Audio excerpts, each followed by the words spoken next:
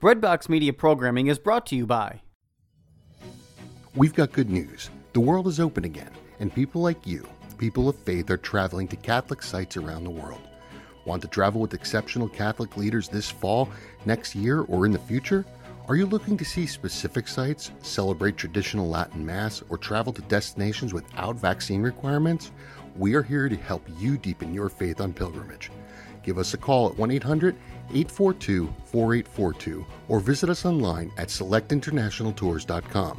Select International Tours is your pilgrimage company, and we have the perfect Catholic trip for you. Are you looking to serve God and society? Consider putting your gifts to work as a lawyer. Ave Maria School of Law has been educating faith-filled lawyers for over 20 years. Ave Maria School of Law is committed to training lawyers to use law appropriately around the moral issues of our time. Visit avemarialaw.edu to learn more about integrating your faith with a law degree.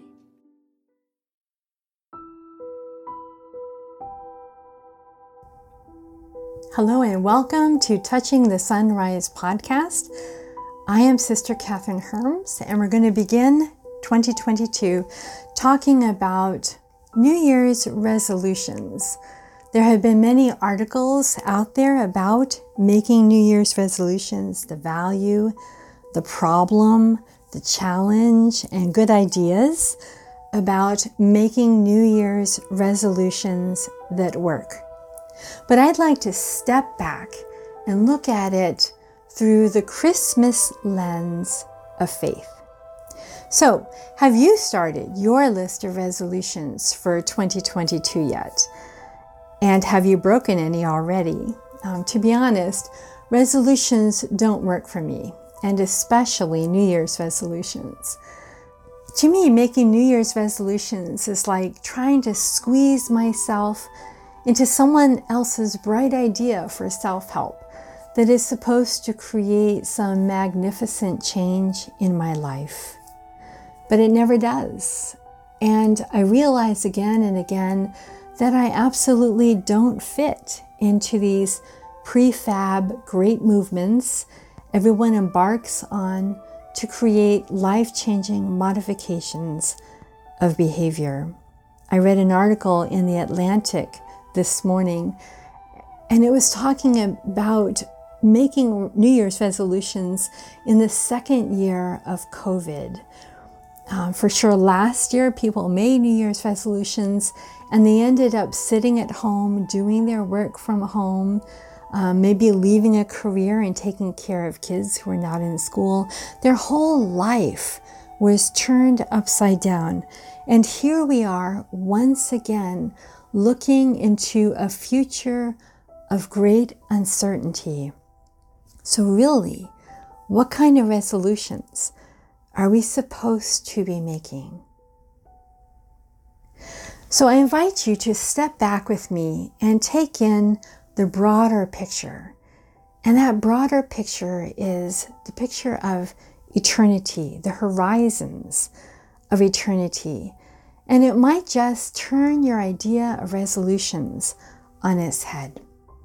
So first, to start with, resolutions are most often about getting you somewhere.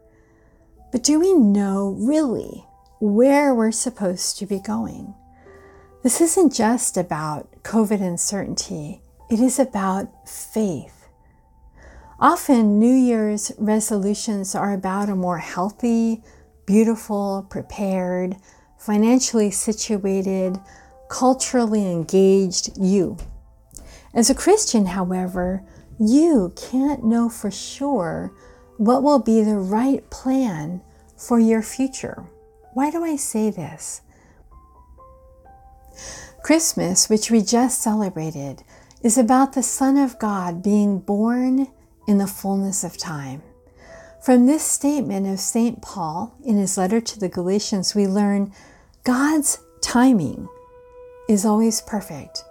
God's divine plan is loving and proceeds forth in perfect time. We could say God is always right on time and just in time. However, we believe Jesus was born in the fullness of time, and his parents had to leave home to go to Bethlehem for a census, and there was no room for them to stay for the birth of the child. And it was the animals and shepherds who attended the Prince of Peace in his first hours on earth. And his life was endangered by an angry king jealous for his power as the Holy Family fled to Egypt. Every plan Mary and Joseph may have had for the birth of their child was too small before these loving designs of the Father for the birth of his Son in the fullness of time. What mystery! What mystery! Second, resolutions are about attaining to what we believe will make us happy, for we all seek what we think will make us happy.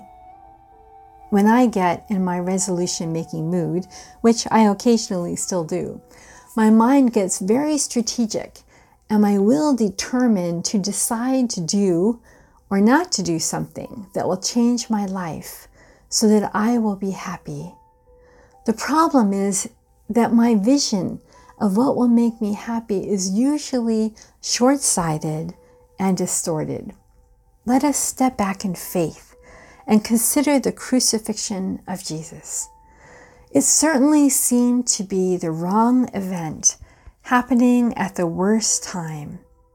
To me, a good plan would have been for Jesus to solidify his small group of apostles and ensure that they had the power and the skills to accomplish his plan into the future.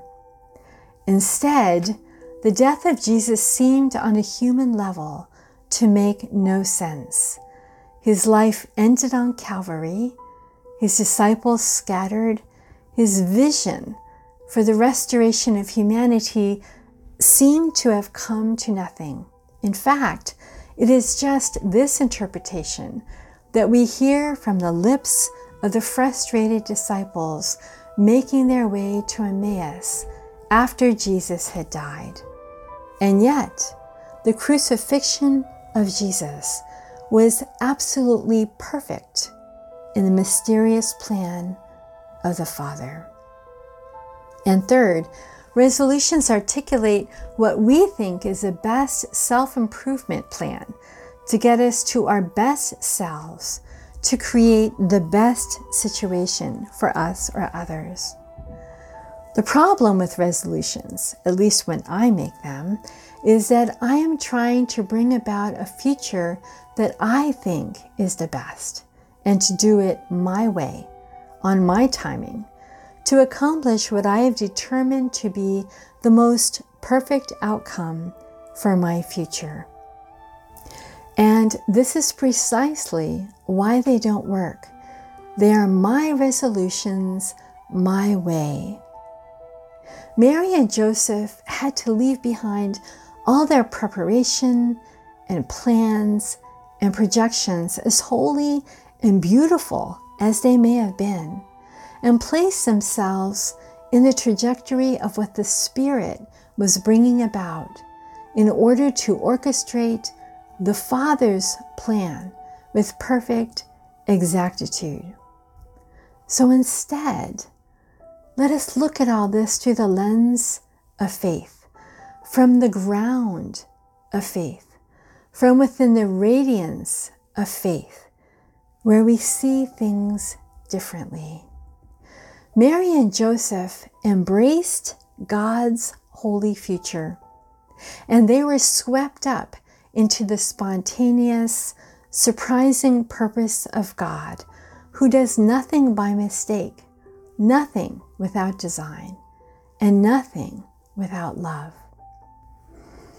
As Philip Krill, the author of Before the Foundation of the World, states, all those chosen and elected by the Trinity and baptized into Jesus are actors, together with Christ, and I would say and Mary and Joseph, in the great theodramatic plan of the Father's mysterious will. Every saint has his or her special part to play.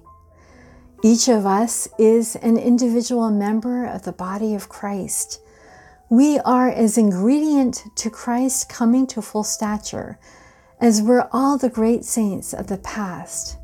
We stand four square among them, midstream, as it were, in the endless line of those streaming towards the mountain of the Lord. Our identity in Christ is that of persons in transit. We are on the way to the Lord in the great company of all his saints. This year, don't settle for resolutions that aim at a future that is too small for your dignity as a member of Christ's body. Resolutions like losing weight, or reading more books, or cleaning out the garage, or embarking on an exotic vacation. Like Jesus, like Mary and Joseph and all the saints, allow yourself this year to be swept up into the purposes of God for your life. Your identity, your mission and purpose in life is some specific role as one of the members of Christ's body. Before you make resolutions to fix, modify, or improve aspects of your personality, skills, physical appearance, or health, remember this: you can be certain that you have been fitted specifically with gifts and talents, weaknesses and strengths, liabilities and skill sets that equip you perfectly to perform your role that has been preordained for you from the foundation of the world by the Father. You are an indispensable instrument of God's plan. Let me say it again. You are an indispensable instrument of God's plan, and imperfectly surrendering to the divine flow of love, as mysterious and incomprehensible as it sometimes appears, you will find your happiness. Resolutions really often target weaknesses in order to increase strengths so we can be who we want to be. Mystery and divine providence, however, often rely specifically on our weaknesses to be the places where the glory of God shines through as we play our part in the drama of the mysterious plan of salvation. In the end, life is mystery, not perplexing confusion, but the wisdom that is larger than our strategies, the future that is greater than our projects, the love that will encompass all of our potential. Mystery means God has a plan for you, a plan that is perfect in every way, a plan that can encompass and save even suffering and disappointment. Mystery means God will use you just as you are right now for a plan that has existed since before the foundation of the world and will exist into the unending future of the eternal kingdom. Mystery means your life has a purpose fitted specifically to you, a purpose for which no one can replace you. It is a purpose that unites you to the communion of saints. Mystery means that even your designs for your life will be lifted up into God's loving plans if you don't insist on your plans too much at the expense of what the Holy Spirit is bringing about. In the end, God will set you down again on the roads of your earthly desires once you and they have been purified. Mystery means God's timing is always perfect. His divine plan is loving and proceeds in perfect time. God is always right on time and just in time. My friends, resolutions are too small for us. Okay, you may want to note a few things to tackle in order to live with greater awareness and intention and faith.